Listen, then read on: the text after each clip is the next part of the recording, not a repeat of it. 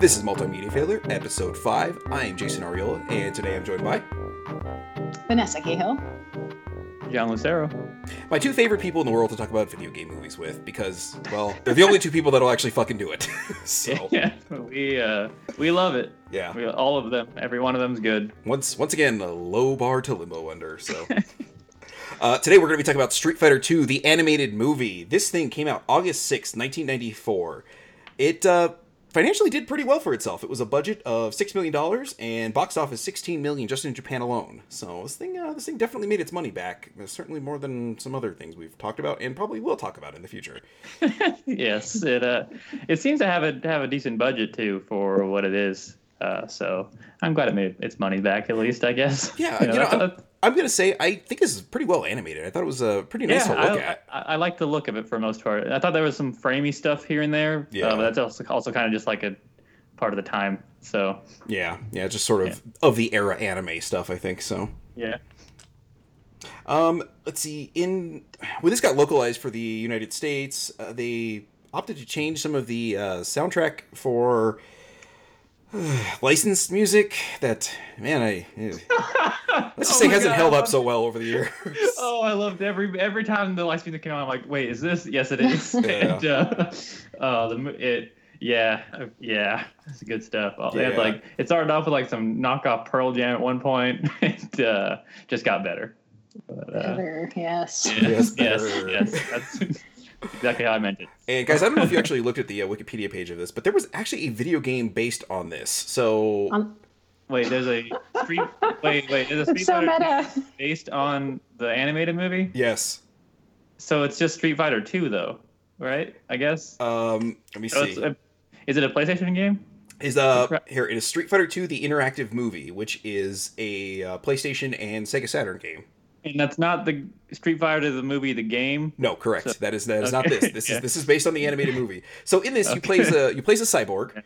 I basically just kind of reading this off Wikipedia here because I didn't have time to take the notes down for it. But basically, you analyze fighting moves from unique cutscenes that were made for this, and also from the movie. Yeah, it's kind of a point and click sort of thing. It's sort of an FMV thing.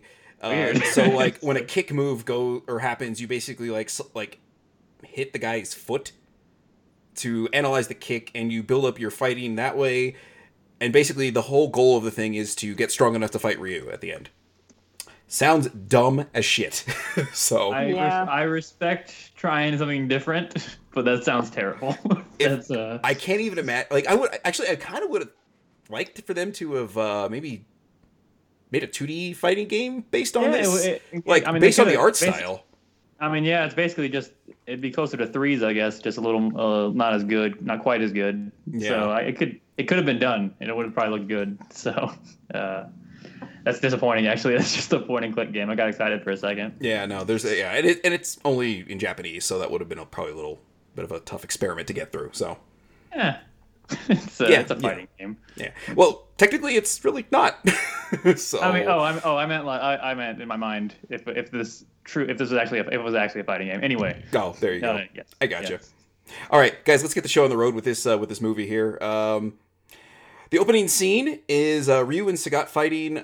For me, there's a little too much cutting with the storm. I thought it was a pretty good fighting sequence, but man, this thing drug on way too long. There are a lot of scenes in this that go a little too long. There's a lot. Yeah, all of them. Okay, yeah. All right. Yeah. Stop showing your hand so fucking early. Jeez Louise. But I enjoy showing the end of the first game because no one ever played the first game. No one's ever played it, so it's always nice when they acknowledge the ending of it. Yeah. Is that what the scene was? This is like when Ryu fights Sagat. It's like the end of the first game. Yeah, my notes here are like, two guys are fighting and maybe they're being monitored. Oh yeah, at first I was like, are they Terminators? Because it was like from the perspective of each one of them. I was like, what? Is Sagat a Terminator? And then it was Ryu doing it, and I was very confused. And then they scanned his power level, and I'm like, do they have scouters? And their muscle structure and everything like that. And lung capacity was my favorite metric. Oh Yes, no, lung my favorite was capacity. leadership. Anyway, important. Ryu is a 3620 on their scales, and that's supposedly very good. Yeah. Yeah, like I said, I thought the opening sequence was kind of cool. It's just they drug this out way too fracking long. I love a good one-on-one fight in a storm, in a dark, stormy night. As you know, it's so stormy. Yes, and they have the Shoryuken that scars Sagat, which is good. I was into that. Is that what happened? Yep. Because I was like, wow, he just like punched him so hard he like busted into his chest. Yep, basically. Yeah, that's literally what he did. So yeah, he uppercut. Yeah, you nailed it, Vanessa. Into his chest. And I was okay with this opening. Yeah, they could have trimmed it in half and probably gotten the same effect out of it. But anyway, we learn here that Kemi is an MI6 agent, and she's being mind controlled to assassinate some dude. And man, she really fucking assassinates this dude. Kills the shit out of that guy. Like she snaps his legs and then breaks his neck at the same time. Yeah, well, snaps his neck or gets on his shoulders using her hands. So she's doing a handstand on his shoulders, snaps his neck, and then flips over, puts her knees into his back, and just basically bends the dude in half. Yeah, he's already dead. Yeah. And she just wanted to make fucking sure that if somehow he survived, he's paralyzed at least. Yeah, as a Cammy fan, I appreciated that she at least got this moment, because it's she gets this and then 30 seconds later in the movie and that's all Cammy gets. Yeah. So where she says, "I don't know, I don't remember." Basically, that's it. So So I kind of figured that guy was probably corrupt anyway, though, because the first question they asked him was, "Can you talk about corruption?" Yeah. No. He's like, "What is your opinion on homeless people?" And I was like, "Oh, that's a very loaded question." But all. Yeah. So I kind of before I knew she was being mind controlled, I was like, well, this is probably okay.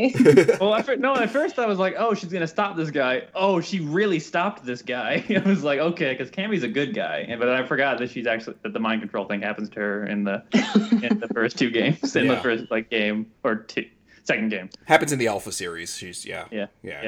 Anyway, along with two other Cammy lookalikes. Anyway, it doesn't matter. Chun-Li is an Interpol agent.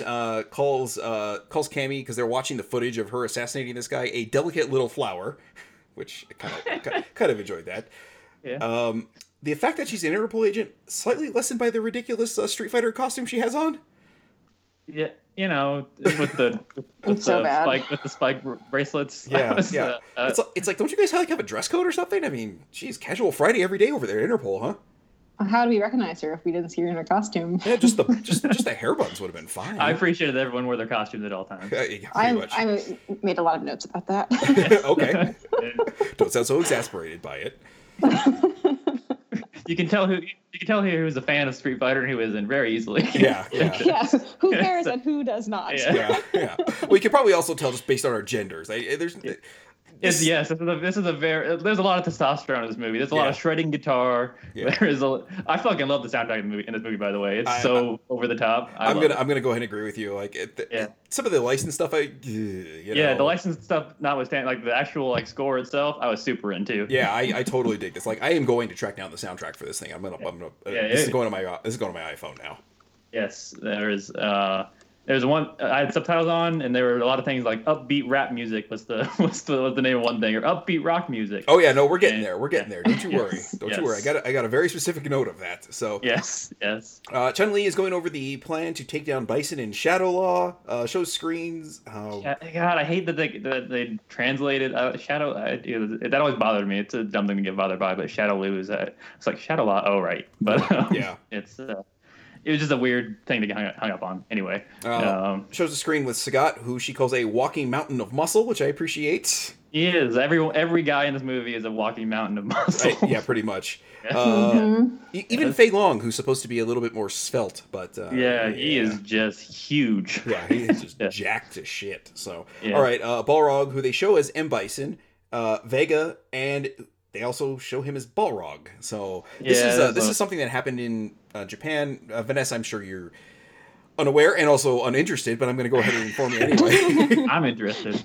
I read the Wikipedia page for Vega. I was very interested in him. Oh, okay. Vega. Because he's so weird. Jamie Lee Curtis went to Comic-Con as him once in disguise. Right now. I think I do. Jamie Lee Curtis is a huge Street Fighter fan. Balrog is called M. Bison in Japan, except they had to change it when they basically localized it because it's a little too close to Mike Tyson. Oh.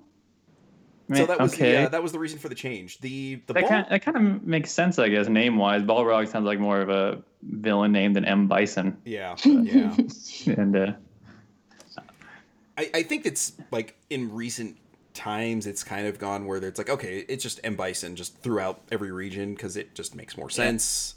Yeah. So yeah, but that was basically the whole reason for the name change there. The Balrog and Vega thing, I'm not 100% sure on why that one was changed or who Vega was originally, or I don't know. So yeah, that could have just been like a weird mistake, like a timing mistake in the animation. yeah, very well could have been. Chun-Li goes to meet with Guile at the Air Force Base, who we find out Guile's a pilot, like a fighter pilot, F-16. Yeah, if I'm seeing that right. Yeah, he's always been in the Air Force. He's a captain. Okay. Well, I know he was in the Air Force. I just didn't know he was a fighter pilot. So yeah, he's a pilot, and he's like a special agent too. It's really dumb. Yeah.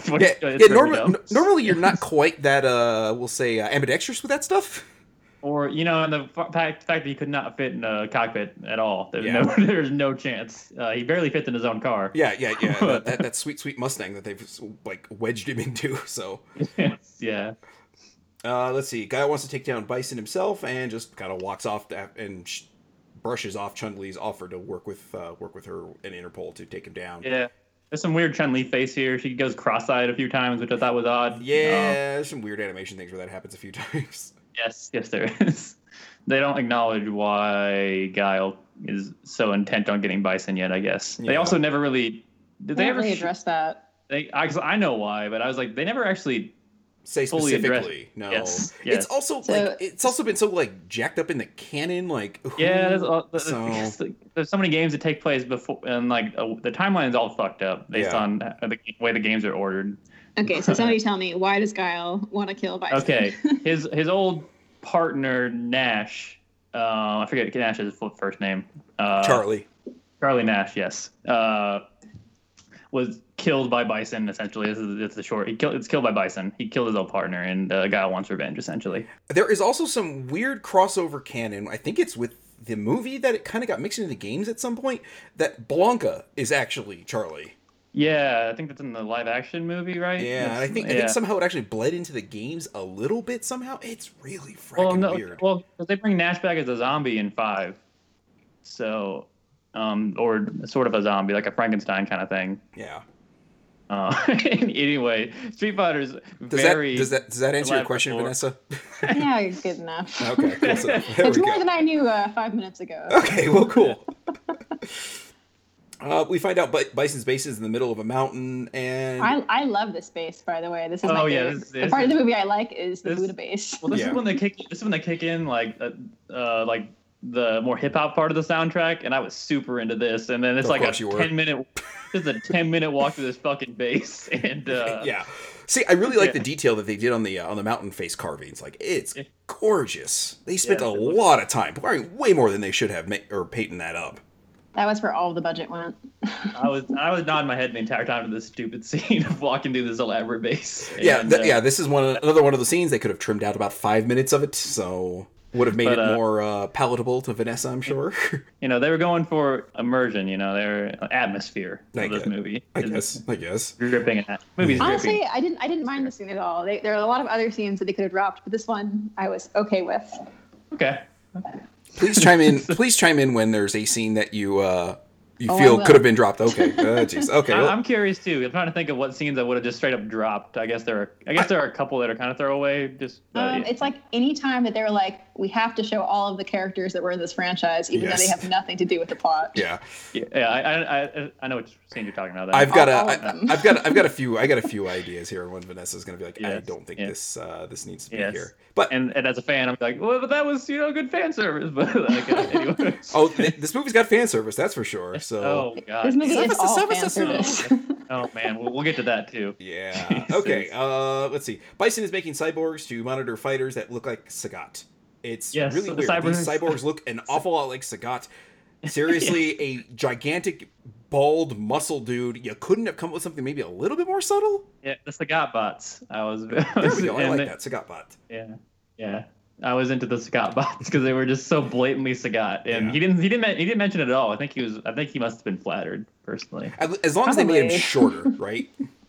Yeah, they were definitely shorter than Sagat by at least a foot. Yeah. So He's a large man. Yeah, these robots are huge, but they're still not as big as Sagat, but they're still too big to be inconspicuous. So it's like, eh. Also, these guys must be the tallest people in their countries because Sagat's from Thailand. Yeah. Like, he must tower over everyone else in that country. He towers over everybody else in the movie, so... Yes, he does. It doesn't make any sense. Yeah. But his feet are the size of some characters. Yeah, his feet are probably the size of us. I mean, jeez. Yes, he's a monster. All right, they start talking about power levels. Somebody was watching Dragon Ball Z, I think. Yeah, I was like, wow, this is super Dragon Ball Z. This is exactly what this is. And they played it straight. They didn't. And then the weird scientist guy that comes in every now and then.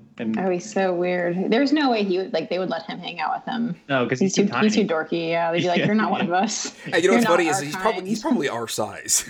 Yes, he's an average person. Yes. And, he's a human being, unlike these aliens. Yeah, these gigantic roid freaks that are throughout this movie. So Bison says, basically wants Ryu found. Says, find him even if you have to fly a cyborg to the depths of the Himalayas. Cut to the Himalayas and Ryu training in the Himalayas. Goddamn.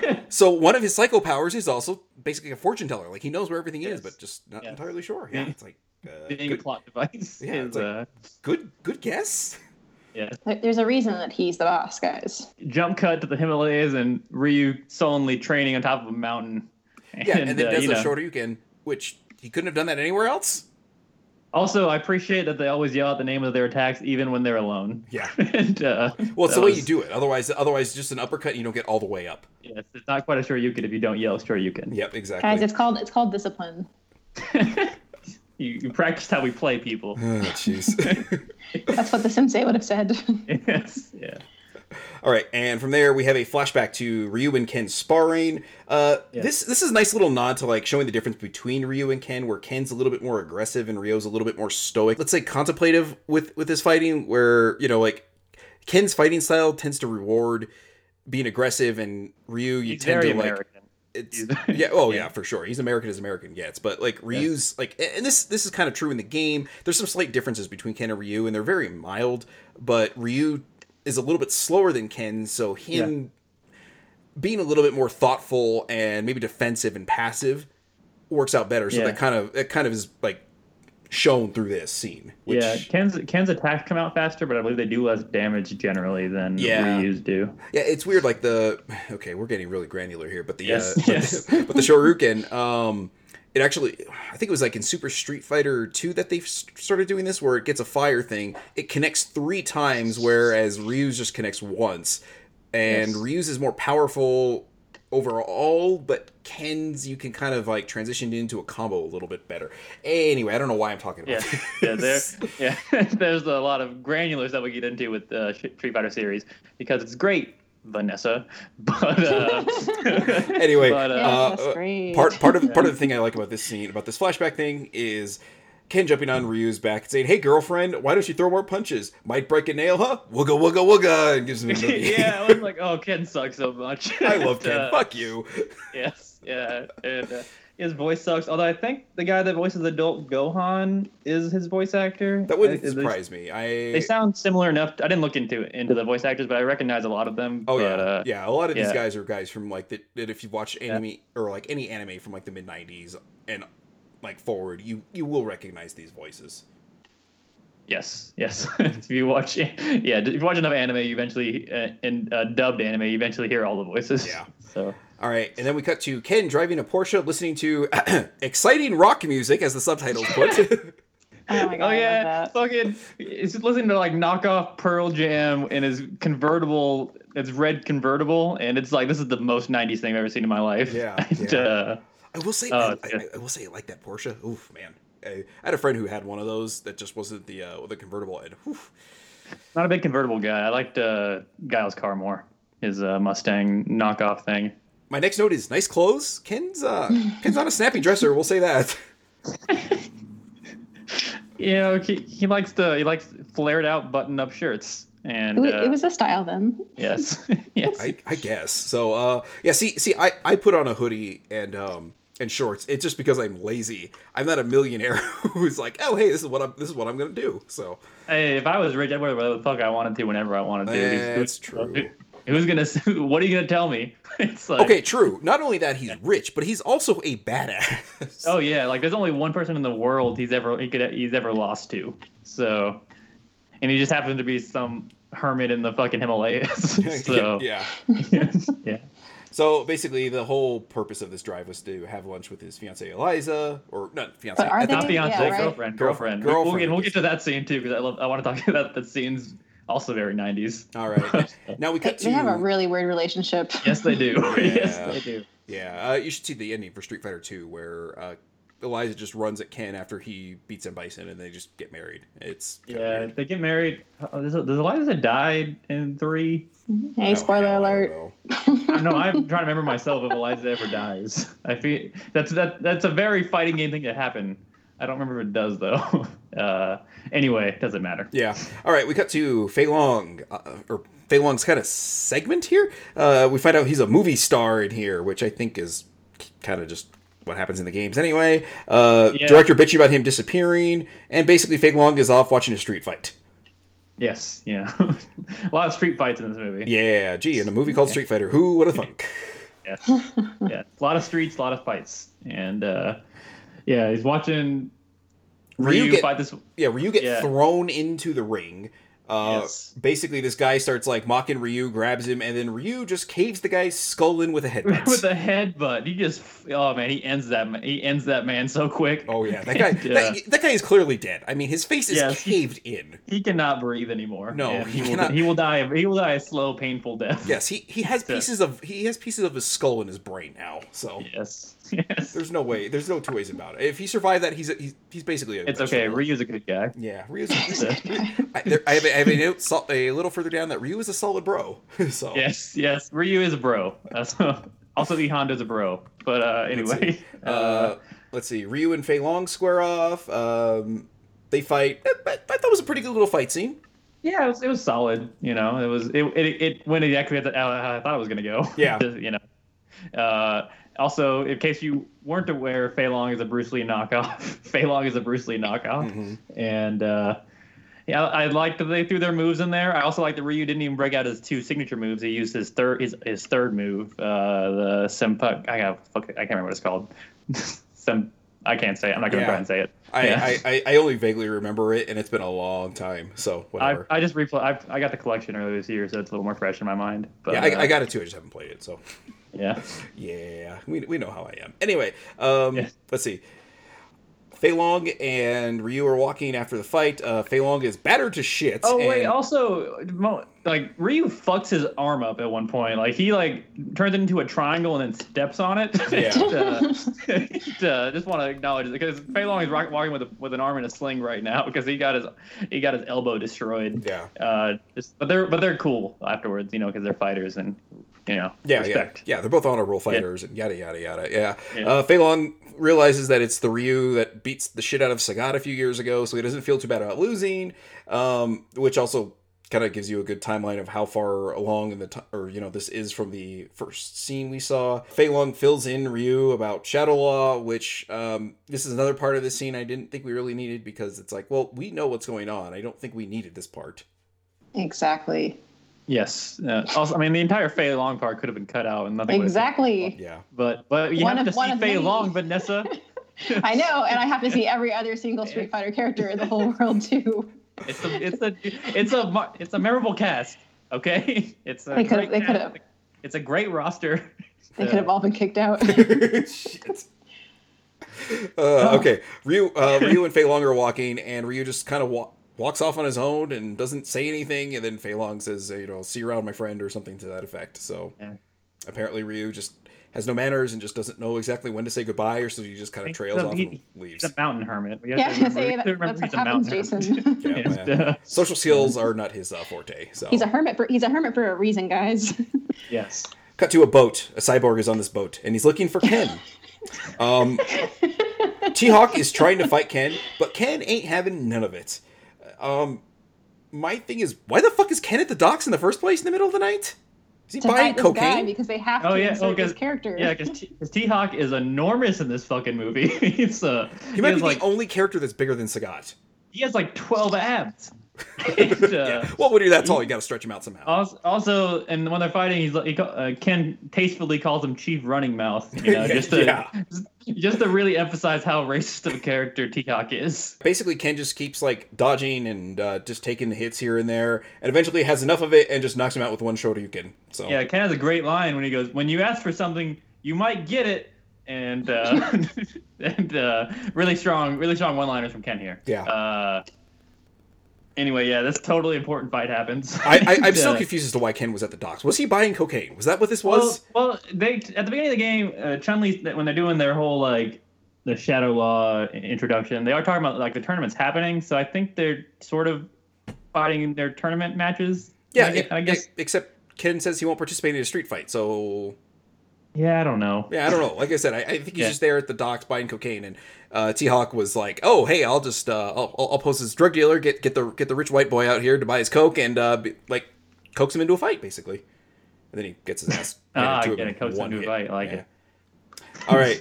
So the cyborg. Let's see. Yeah, cyborg is basically watching him the whole time, and yeah, whatever. So. Yeah. Also, how do these cyborgs hide anywhere? Right. they're always like in the background watching, but they seem very close to the situation, and I just don't know how they hide anywhere. And also, they're like not very discreet. No, they wear like a hoodie. Yeah. Right, and they've got like that glowing eye. Yeah. Yes. Like it's pretty obvious that they're cyborgs. Yes, sir. You're definitely a cyborg. What are you doing here?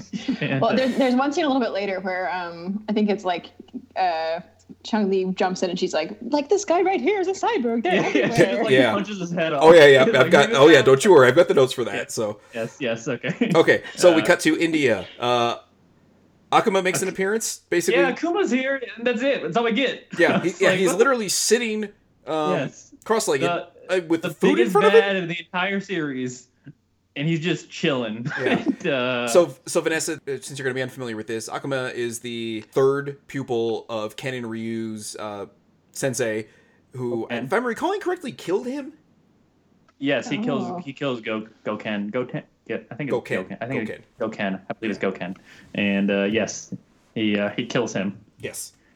Yeah. So this guy's like the biggest badass of the badasses, and he tries to like get Ryu to go to the dark side. Yeah. So yeah. Anyway, so Ryu's walking down an alley. This little girl's running with a thing of milk. Bumps into it's like radioactive milk. It's like orange. Yeah. I was very confused. Well, I guess like milk straight from a cow is a little bit more of a like. Oh, is this more accurate? Is this more accurate? Probably. I mean, I was like, at first I was like, what is this orange goo? Yeah. And I was like, it's supposed to be milk, I guess. Yeah. And in my notes it's just like liquid. Yeah, that's probably pretty solid. So little girl trips, bumps into Ryu, trips, biffs it, milk goes everywhere. Ryu apologizes, gives her money for it. So, and my next note here is Ryu's a solid bro. Yeah, he's a solid bro. Yeah.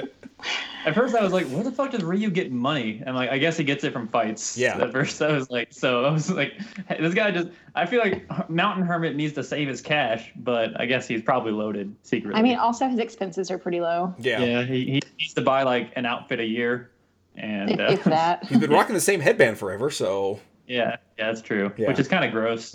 Yeah. Hopefully he washes it at some point. So we got to Dalzim and Honda fighting. Yes. Was that like a pause for Vanessa to say this is pointless? Yeah, that was my notes. They fight for no reason. One guy is magic, the other guy is large. There you go. My note is Dalsim is cool yet gross is my idea because when he like fucking turns it like joints himself and shit. And, I was gonna say dislocates his shoulders and elbows to get out of E Honda's grip. Yeah. Yes. And then pops them back into place. Yes, and he's kicking E Honda's ass, and then starts freaking out about because he senses Ryu's power, his 3620 power. And I wasn't sure if he was sensing a Ryu or the robot. I assumed it was Ryu. I thought it cut to Ryu when he said that, but maybe. I must have looked away at that point. At a weird thing. I was reading the synopsis on on Wikipedia before I started watching this, and it says that Ryu is like suppressing his ki. I guess it's a lot like Dragon Ball Z too, where they just kind of keep it down until they need it. Yeah. So there's another assassination. This guy that kind of comes out of a car. Red guy. It comes out of the car. Yeah, basically goes and kills the guy that looks like sort of like just a generic like Indian monk kind of guy. Yes, just throat chops the shit of that guy, kills him, and runs off. Runs off, gets shot in the leg, starts running towards the car that was supposed to pick him up, and they just gun him the fuck down. Yeah, they don't even like leave him to die. They just make sure he dies, and then they leave. Yeah. Ryu sees sees the little girl get knocked over after she's running back with change for Ryu. It's like, really? You tracked him down to? It's like Shadow Law can't track him down, but this little girl finds Ryu. She's resourceful. She's resourceful. She's a street rat. Okay, there we go. Street rats are very resourceful. Yeah, after all this, yes. Have you seen Aladdin? That's exactly what I'm referencing. Yes, dude becomes a prince. But yeah, then E Honda comes over and gives Ryu money for helping him win his fight by being there. Gives him half of his money. Yes, which I was like, damn, E Honda. That's like so out of character for that giant man, I think. I don't even know him. But no, they're Japanese fighters, and they have to stick together. Come on, Vanessa. Yeah, that's true. Anyway. I know nothing. Okay. See, you can't hate. You're just kind of like sitting there like oh whatever. It's like you're just ignoring it. You're ignoring the deep lore of Street Fighter. Anyway, moving on to the next scene. I am ignoring most of the lore of Street Fighter. There are sequels and prequels and 3 versions of each game, and anyway. I only looked at Vega, so that's all I know about. Okay, so there's a lot there by itself. So there's a lot going on with Vega. Yes. All right, so we got to Bison getting a report. Basically, okay, so it was supposed to be killing Dalzim, and they didn't kill him, but they said they did, and that was confirmed by a cyborg. So these cyborgs suck. Yeah. Which one was Dalzim? Dalzim is the guy that dislocates his joints. It's fighting E Honda, the big sumo dude. guy. Did he ever do Yoga Fire, by the way? I don't remember now. No, he did the Yoga Teleport. Also, the good line from the scientist here when he says, "Reports from our cyborg in Seattle," and I just thought that was a really silly thing to say in like a serious context. Yeah, and that sounded like a breaking news thing that should have been in the Double Dragon movie. Yes, our cyborg in Seattle with the weather, and so when we get some stats about people. Ryu weighs 150, by the way, and I went back to double check. It was pounds. He weighs 150 pounds. Yeah. So he is literally nothing but muscle. Yeah. I'm gonna say this. I'm like 155 pounds, and I am not anywhere near as big as Kid. So what? I'm pretty. Yeah. I think he said Ryu's like 5'9", 150 or something like that. But that makes how can that be? Sense. That makes, the weight in these games never makes a lick of sense because I am 5'7" and 155 pounds, and I just look like a normal build kind of guy. These guys are monsters and 2 inches taller than me. Yeah. It's and lighter than me. Yeah, it's crazy. They had literally just pure muscle. Yeah. There are no bones, nothing else. There's no bones, no blood, nothing. Just a muscle. He's a walking muscle. Yeah. It's like a heart. Yeah. And he's like a heart with fists. And okay, so he sees Bison watching Ken fight. Wants to use him in the P project, which we never really actually get explained. I forgot the P project. Yeah, what the fuck is that? I guess the Psycho Project, I assume. Oh, that makes sense. Okay. Yeah. I assume it was good. Psycho power has always been a really silly thing to say. To say. Yeah. But yeah. Okay. Good connection there, John. I didn't make that. Yeah. So we cut to Interpol again. Cammy can't remember shit. That's my single note on Cammy. Basically, is after the attack thing, she can't remember shit. That's the end of Cammy's character arc. I'm glad Cammy got her scene, but I was disappointed that she got no more scenes after that. Yeah. We also find out a presidential candidate is a Shadow Law puppet. Oh, yes, because of course. Yeah. We see Guile cruising around in a Mustang, which I thought was kind of a weird fit for him because he does not fit in there. He literally looks like a sardine in a can there. So. I know it's literally Guile barely fits in his car. Yeah. Guile's hair barely fits in his car. That is probably why his hair looks like that, honestly, because he got flattened by the top of his car. There we go. Makes sense. And he has to style it that way. Guile meets up with Chun-Li. Chun-Li is trying to get him on board. Basically, he wants revenge. Chun-Li does too, but she puts her job first. She's a true cop. Yeah. Basically, he kind of opens up the door, and it looks like he's on the right-hand side, but he is just so big that he just kind of like leans over like 3 degrees to the right to open up the side door, whereas I would have to like stretch over, dislocate my shoulder to reach the door to fling it open that much. He probably didn't have to move. I just put his arm over there and open it because he has the wingspan of a dragon. That's very true. Or a gorilla. And no, I think dragon's probably more accurate. Yes, and so yeah, and Chun-Li's like, awesome, or what the fuck she said. I don't know which one. She's very happy about it. It doesn't matter, yeah. Guile and Chun-Li, for some reason, go looking for DJ? Yeah, this is the first thing that came to mind when I thought about what scenes wouldn't matter. Yeah. This had fun rap music in it. God, that song can just go die in a fire. It wasn't good. It was not good. Oof, man. All right, let's see. The Monitor Cyborg is wearing a jacket that says Jesus. I love this. And again, Chun-Li might be the most anime character out of this group, but she's proving she's the only one with a fucking brain because she basically points out that, hey, this is a monitor cyborg here, and then kicks his fucking head off. Yeah. Oh, by the way, this is a cyborg. And kicks his head just off. Jump, whack right off, and and I love that its head falls off and it tries to keep walking and then just kind of crumbles. Like it's like, I'm gonna walk off. There goes my head, and I'm gonna very useless. Just to let you guys know, this is where in my notes I said this is where I became sad when I realized we would go through some sort of stupid cutscene for every single character in the franchise. Yes. Sweet God. That's a good point. Also, this is where I lost heart. This is when I realized the Sagat bots are totally useless, and I don't know why they designed them to be people robots if they don't even fight anybody. I don't know why they didn't just make like little tiny fly drone cameras things? Or something. Well, that technology didn't exist at the time. Remember, this was the halcyon days of the mid '90s where we thought bigger was going to be better for everything. So yeah, they decided to make full-size people robots, not give them skin or anything, and put hoodies on them. And this was the '90s, and technological limitations and all. I suppose I'm gonna stop trying to defend this. Anyway, there is another one of these robots dressed up as a firefighter on the roof. Don't know why, but it's in a firefighter suit, so that's cool. They have jobs. They're productive members of society in some ways. I don't know how it got through the academy that quickly, but Jesus, good for it. It killed a firefighter. That's how. Oh, see, come on. I really enjoy the idea of this thing trying to get through like the interviews and the fire academy and everything like that, and going through the process of like the mayor or the fire chief like pinning its badge on it, and just I really enjoy that backstory I formulated in my head. I kind of love that too. To picture also, they like don't realize that like their new BFF is actually a cyborg. Yeah. Hey, Steve, want to go out for beers? And then we just Steve doesn't talk. And we just get an entire Rescue Me style series with the Sagat bots. I would watch that. Well, we could do Bison Fire because we've got the Chicago Fire, Chicago PD. We could do Bison Fire. Bison Fire.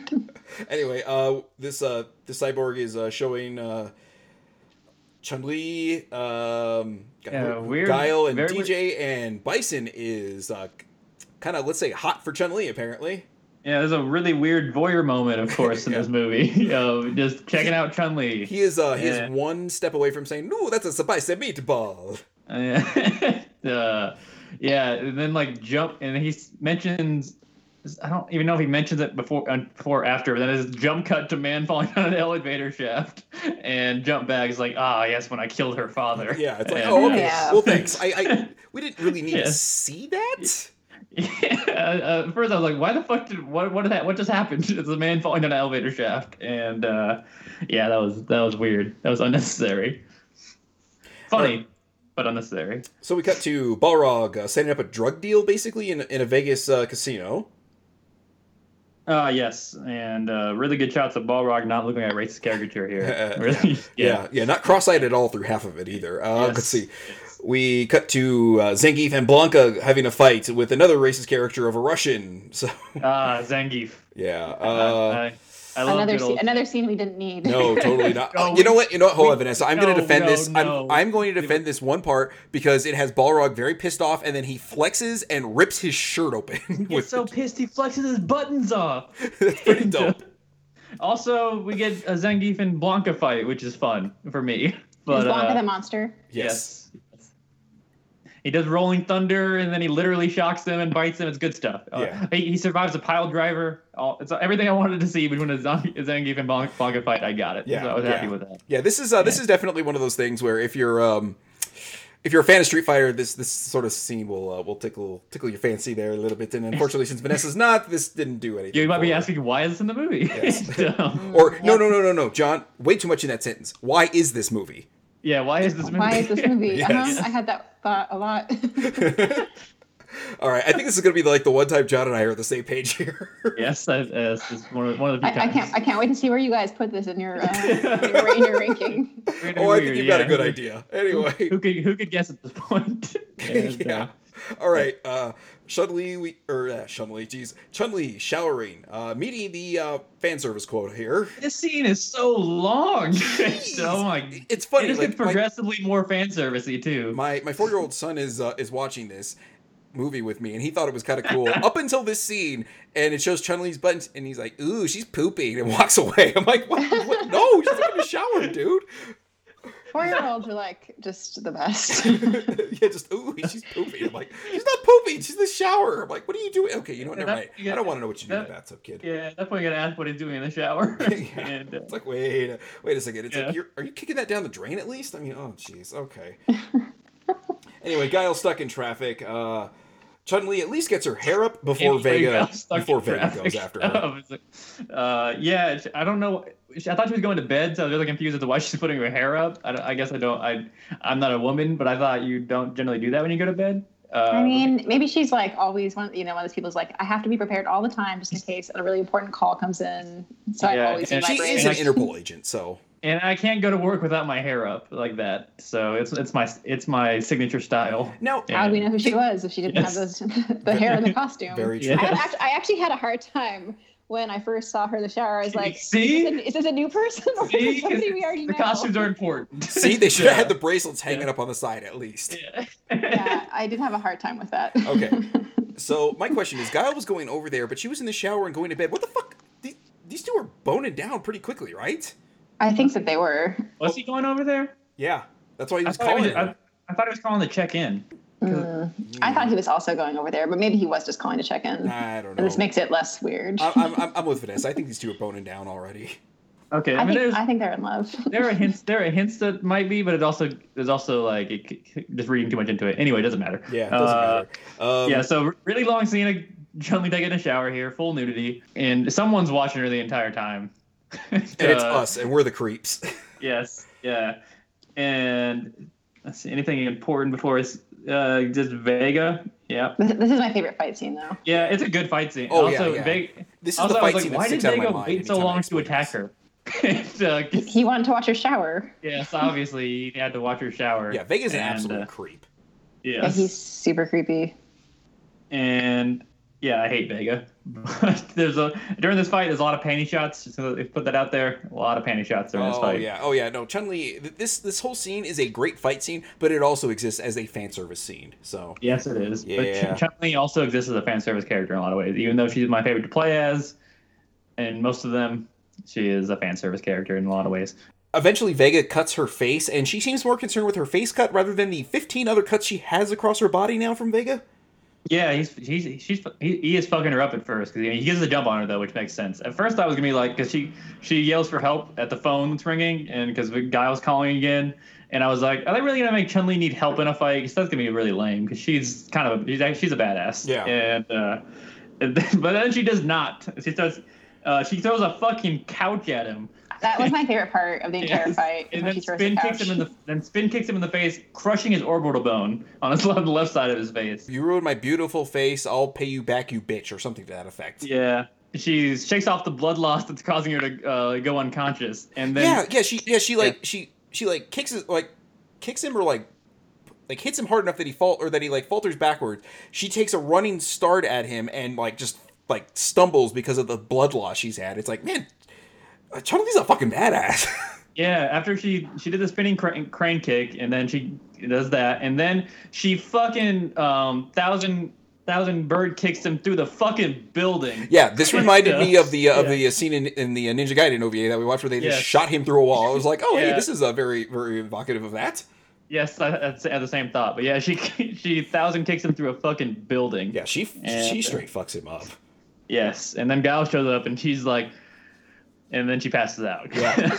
Yeah. And you see the aftermath of this fight, and my thought is, man, she is not getting her deposit back. Oh, no way. Oh, God, no. Certainly the government pays for that, though.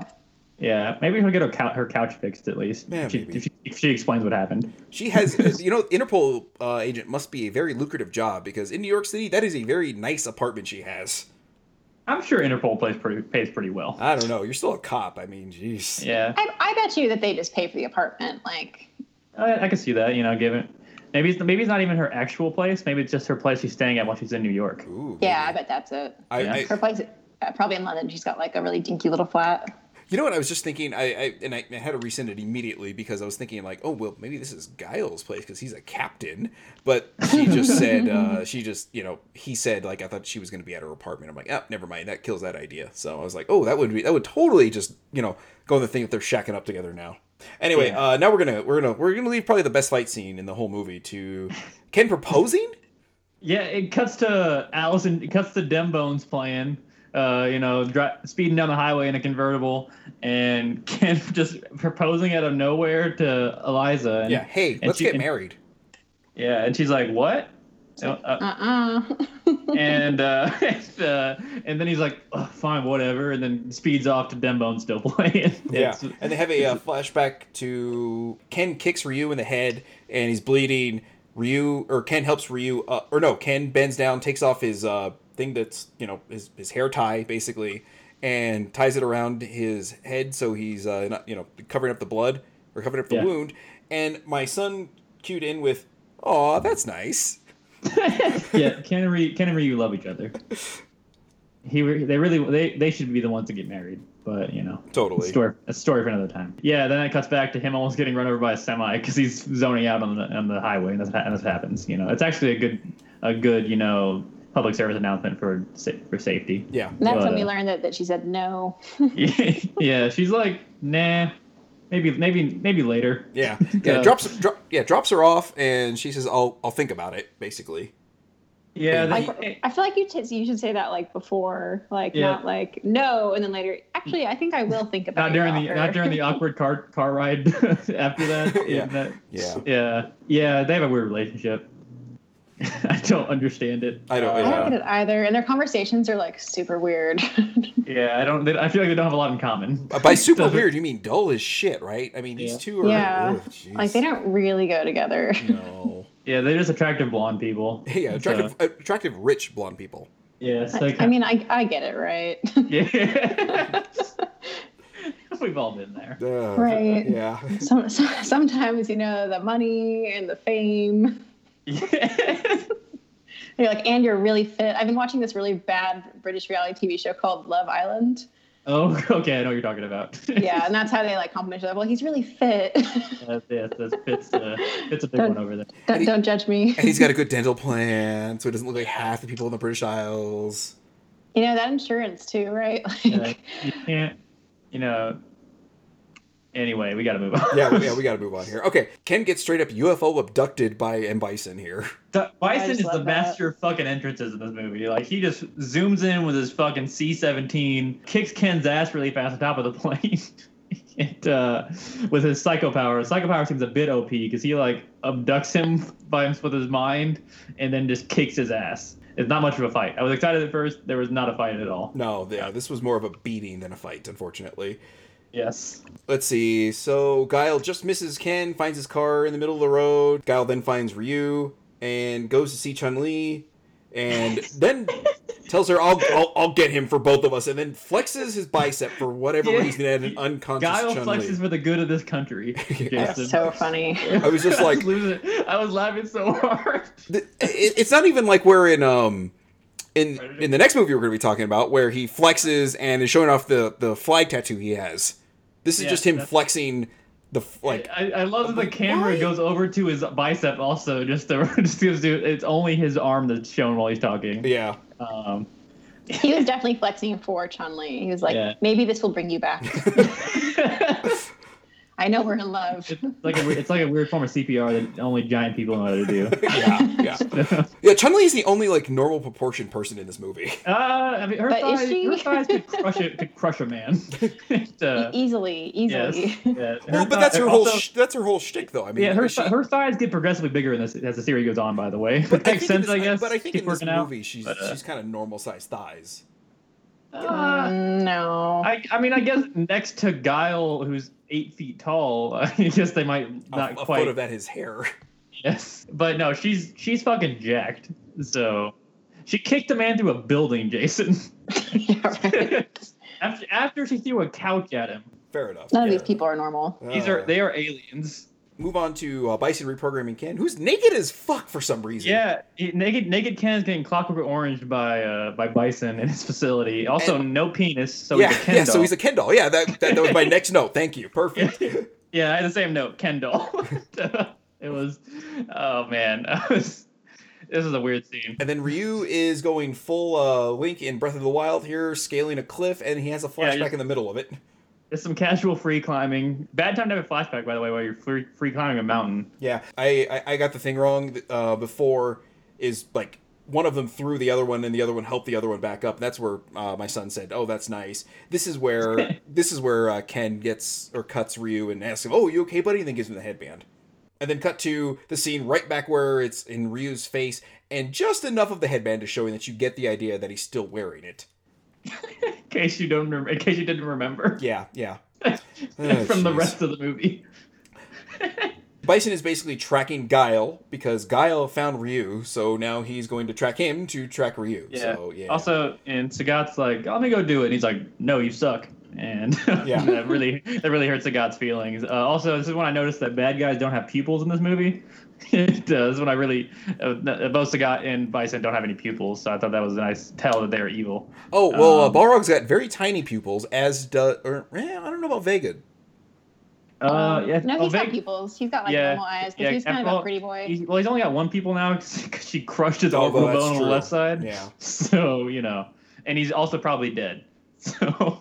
Oh no! Later they comment about tracking him down so they can make sure that they're taken care of, basically. Yeah, well, he said if he's even alive, he doesn't tolerate failure. Yeah. Also to note, this is where in the movie I said, "Oh God, there's still 35 minutes left." Yeah.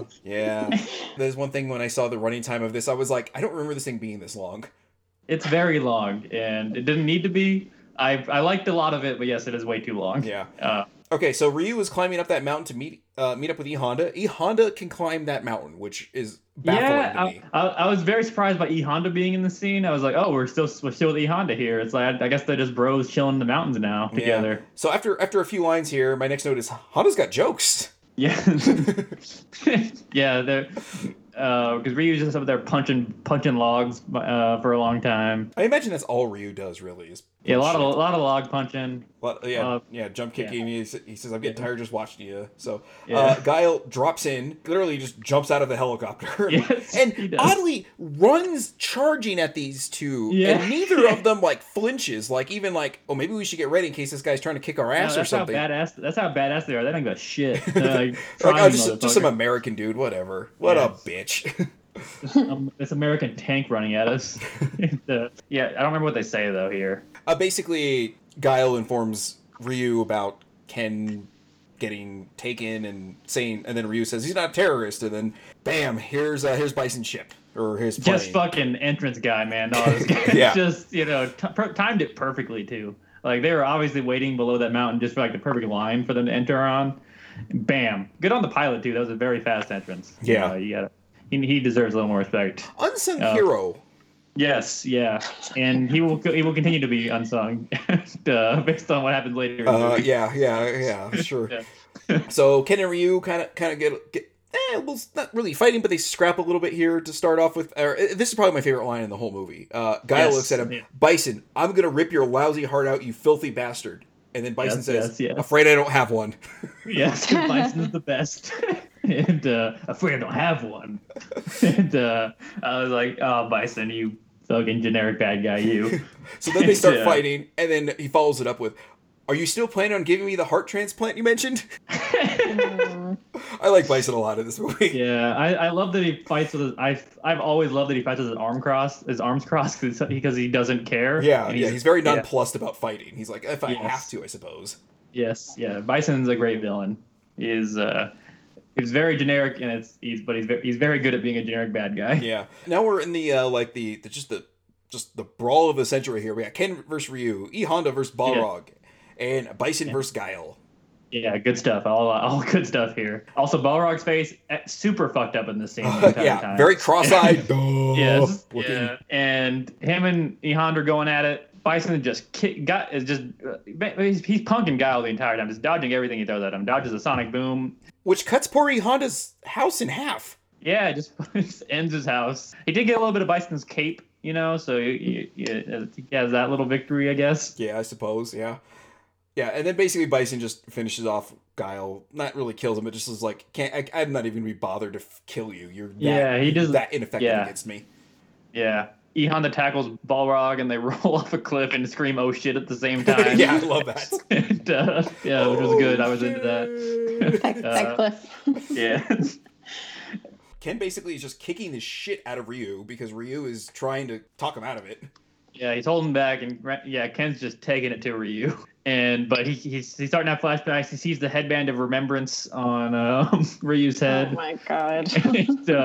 And is like, oh my god, I remember he was my friend. Kind of the psycho power, whatever. He snaps out of it. And then just as he realizes what's going on, you can see the tears in Ken's eyes. And then Bison comes out of nowhere and just fucks the shit out of Ken. They're just wrecks him. Just ends him. Yeah. And I was like, did he just kill Ken? And I was like, I thought, but he did not. At first I was like, man, I did not expect Ken to actually just die. Yeah. My note is here, Bison discards him. I mean, that's basically what it is. He's just like, yeah, I'm done. I had tosses out Ken like trash. Yeah.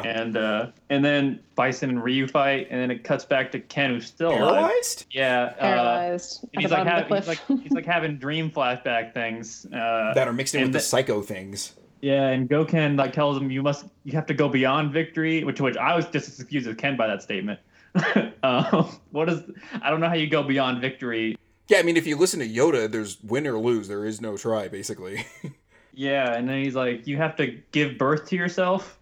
That I thought was the best line of the entire mantra. Yes, that one was real good. Boy, let me tell you, I gave birth to myself an awful lot as a teenager. So. Oh, Jesus. Anyway, let's move on here. Ken regains his composure by concentrating and then joins in the fight with Ryu. Yes, he concentrates to get his legs back. Yeah. Yeah. Yeah. Hey, admittedly, it takes a few tries. He stumbles and falls down the first time. He gets back up. Yeah. And manages it. So it turns into the end of the raid here. It's just a 2-on-1 fight. Yeah. And this is actually what you can do in the Switch version of not the Switch, but whatever the Street Fighter 2 new version is, what it's called. You can do the 2-on-1 fights, and this is like that. Oh. Okay. Yeah. Fun fact. Didn't know. Yeah. All right, so they take down Bison basically by doing a Hadouken at the same time. Double Hadouken, and then launch him into the plane from earlier. That pilot's still in there, just waiting to do his job. And now he's dead. Yeah, that plane blows up, and yeah, that's we lost possibly the greatest pilot on the face of the earth. Yeah, that guy's fucking man. Poor guy. Yeah. Moment of silence. Anyway, all right, that was a long enough moment. Yeah. All right, so these helicopters go to the mountainside where M. Bison's base is and blow the shit out of it. And kind of a shame because it's real pretty. Also, Honda survived falling off the cliff to add Balrog with him too, so they're both okay. Well, I mean, they're both. I mean, look at the size of Honda's gut. He probably just bounced. Yeah, just left a crater in the fucking earth. Yeah, pretty much. Yeah. So we're driving. Guile gets a phone call about Chun-Li. Starts driving on the wrong side of the road, and someone calls him an asshole. No fucks about traffic safety. Yeah, just drives down the opposite ramp. Yeah, the guy in the exit ramp just calls him an asshole. I love that. Yes, yeah. I would have too. Gets to the hospital, runs inside, and sees a blanket over Chun-Li's body, and begins to tear up and say, "We got him. We got him, Chun-Li." Chun-Li's a dick because she's totally alive and faking being dead. Yeah. Yes. And that was probably her on the phone, too, would be my guess. So Guile then proceeds to playfully choke her to death. You know, because they're just good buds. Yeah. They are best friends. Yeah, yeah. It's a dumb scene. Yeah, they're best friends or they're boning down. We can't really decide. Maybe they're both. Both. Definitely both. Yeah. So we're going to cut to the diner, which is the last scene of the movie. This is something I kind of took note of here. There's a second generation RX-7 sitting in the parking lot there. I am amazed at the level of detail they put into some of the cars that are just like legitimate cars throughout most of the movie. Yeah, they all look really good. The movie looks good. It's a good looking movie for like 94 when it came out, right? Yeah, and as a guy who's like, you know, kind of into old school Japanese cars, like I see a lot of these and I'm like, oh man, they actually took the time to put these things in here. And like I almost said FC. The FC is the chassis designation for that car. Anyway, the RX-7, like, it's very clearly an RX-7. Like, anybody with a passing knowledge of RX-7s would see that and just be like, oh, RX-7. And it's kind of cool that they put that level of detail into the thing. I agree. I got nothing else to add. I disagree. Yeah. It's a very weird thing to focus, to like put that much time into, and it's appreciated. Little details. Yep. All right, Ken and Ryu part ways. Eliza shows up to pick up Ken. They offer him a ride. He says, nope, rather walk. Yeah, Ryu never stops walking. Yeah. He's always moving forward. That motherfucker should have a Fitbit. Damn.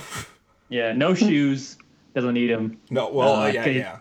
His feet probably look like shoes on the bottom at this point. Oh, I'm sure. I don't even want to imagine what those things look like.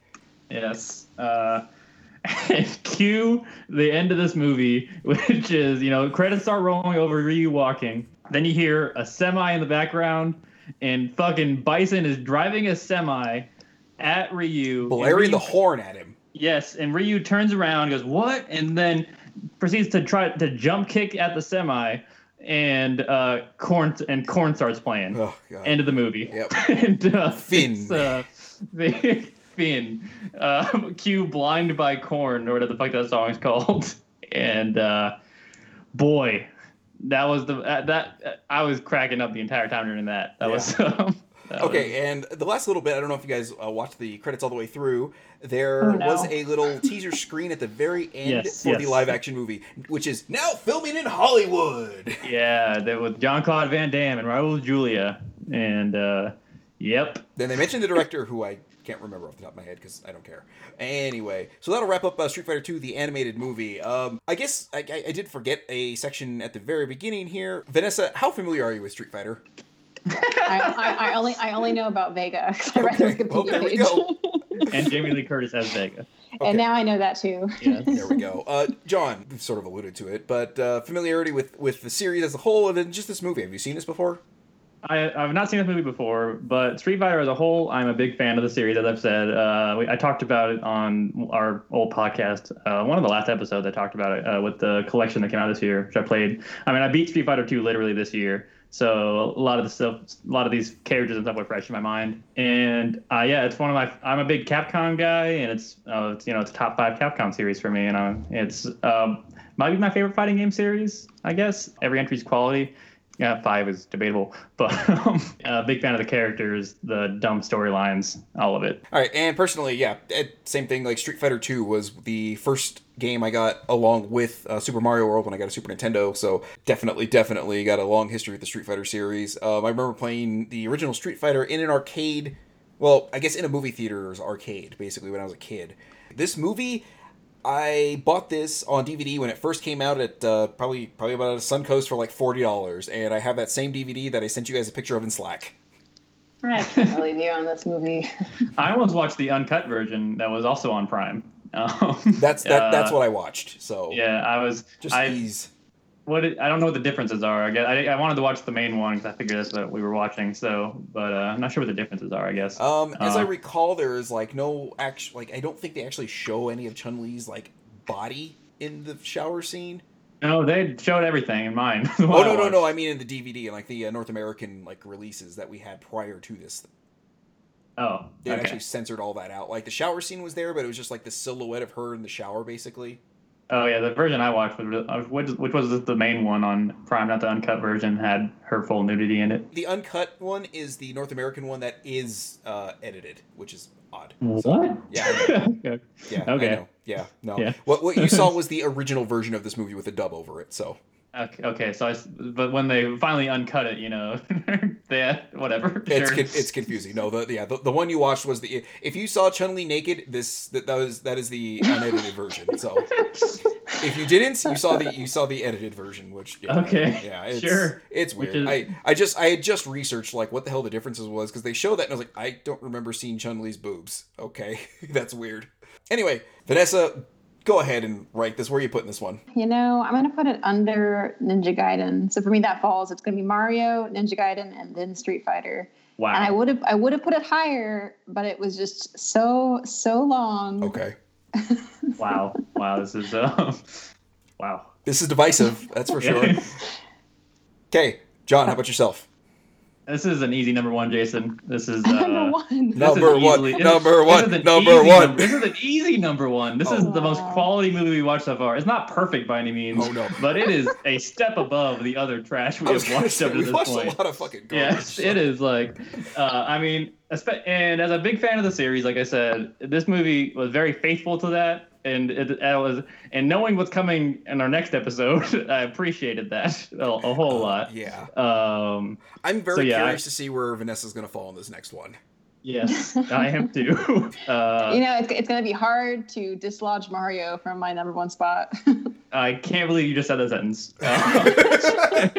I thought for sure this was going to do it. So yeah, I was watching this like, even if she didn't like it, this is so much more quality than the other movies we've seen. Like, it was just so long though. It was just so long. I mean, that's how I feel about the Mario movie, but that movie's also terrible. So it's but yeah, I think it's fever dreamish enough that it's like weird and not that close to the source material, where maybe this is a little too at times slavishly. I can understand that. I just if they had just like not included a lot of those other characters that we would have been very disappointed. Vanessa, what would have happened? I know fans would have been disappointed, but it would have ranked higher in my stands. Listen, lady, you're outvoted here 2-3, so or 2-1. So yeah. So is that a number one for both of you? Yep, absolutely. Absolutely. Like I can't believe this is a discussion. Hey, you know what that means? This means that is our number one movie on the list right now. That is the number one. So now, group ranking. Number one, Street Fighter 2, the animated movie. Number 2, Super Mario Brothers, a live action movie. Number 3, Double Dragon. Number 4, Ninja Gaiden, and last place, the Super Mario Bros. OVA.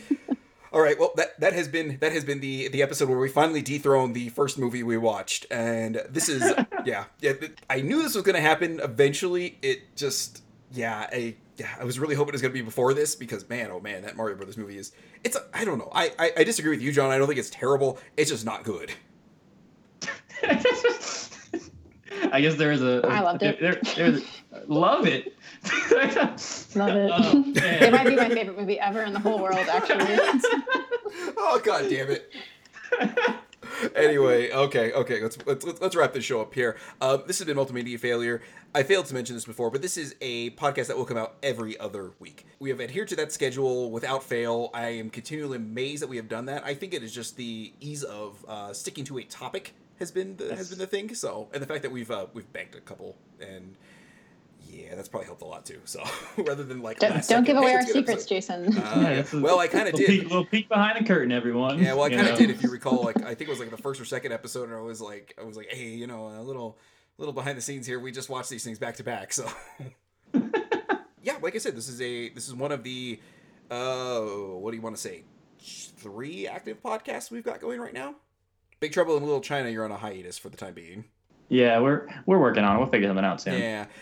Yeah, so we've got that. We've got the Game Club. We've got this, and we've also got Rock Out With Your Card Out, which is going to be the opposite week of this. So that'll be kind of fun to have something coming out every week from us podcast wise. Game Club, I'm shooting for like every 4 to 6 weeks we get one out. Just it's still a lot of investment, and since now I'm editing 3 podcasts instead of just 1, it's even harder for me to find time to squeeze shit in. But I'm kind of enjoying this project, so.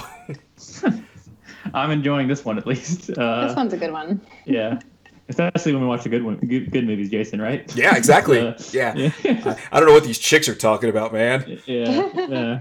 Just give me guys punching each other, and I'm happy. Oh, you know what? Like Kyle said when he let her in, I hate chatty broads, or I hate broads that sound like parrots or something like that. Yeah, and Chun-Li just laughed. She's like, that's how she knew he was the one. Yeah, that's what they. Yeah. I love it when men insult me to my face. She took it out on Vega later. After nearly running me over, which is just swell. Guy's an asshole, isn't he? 90s flirting was crazy. Yeah. We're in a better time now. Yeah. Definitely better time. Yeah, for sure. All right.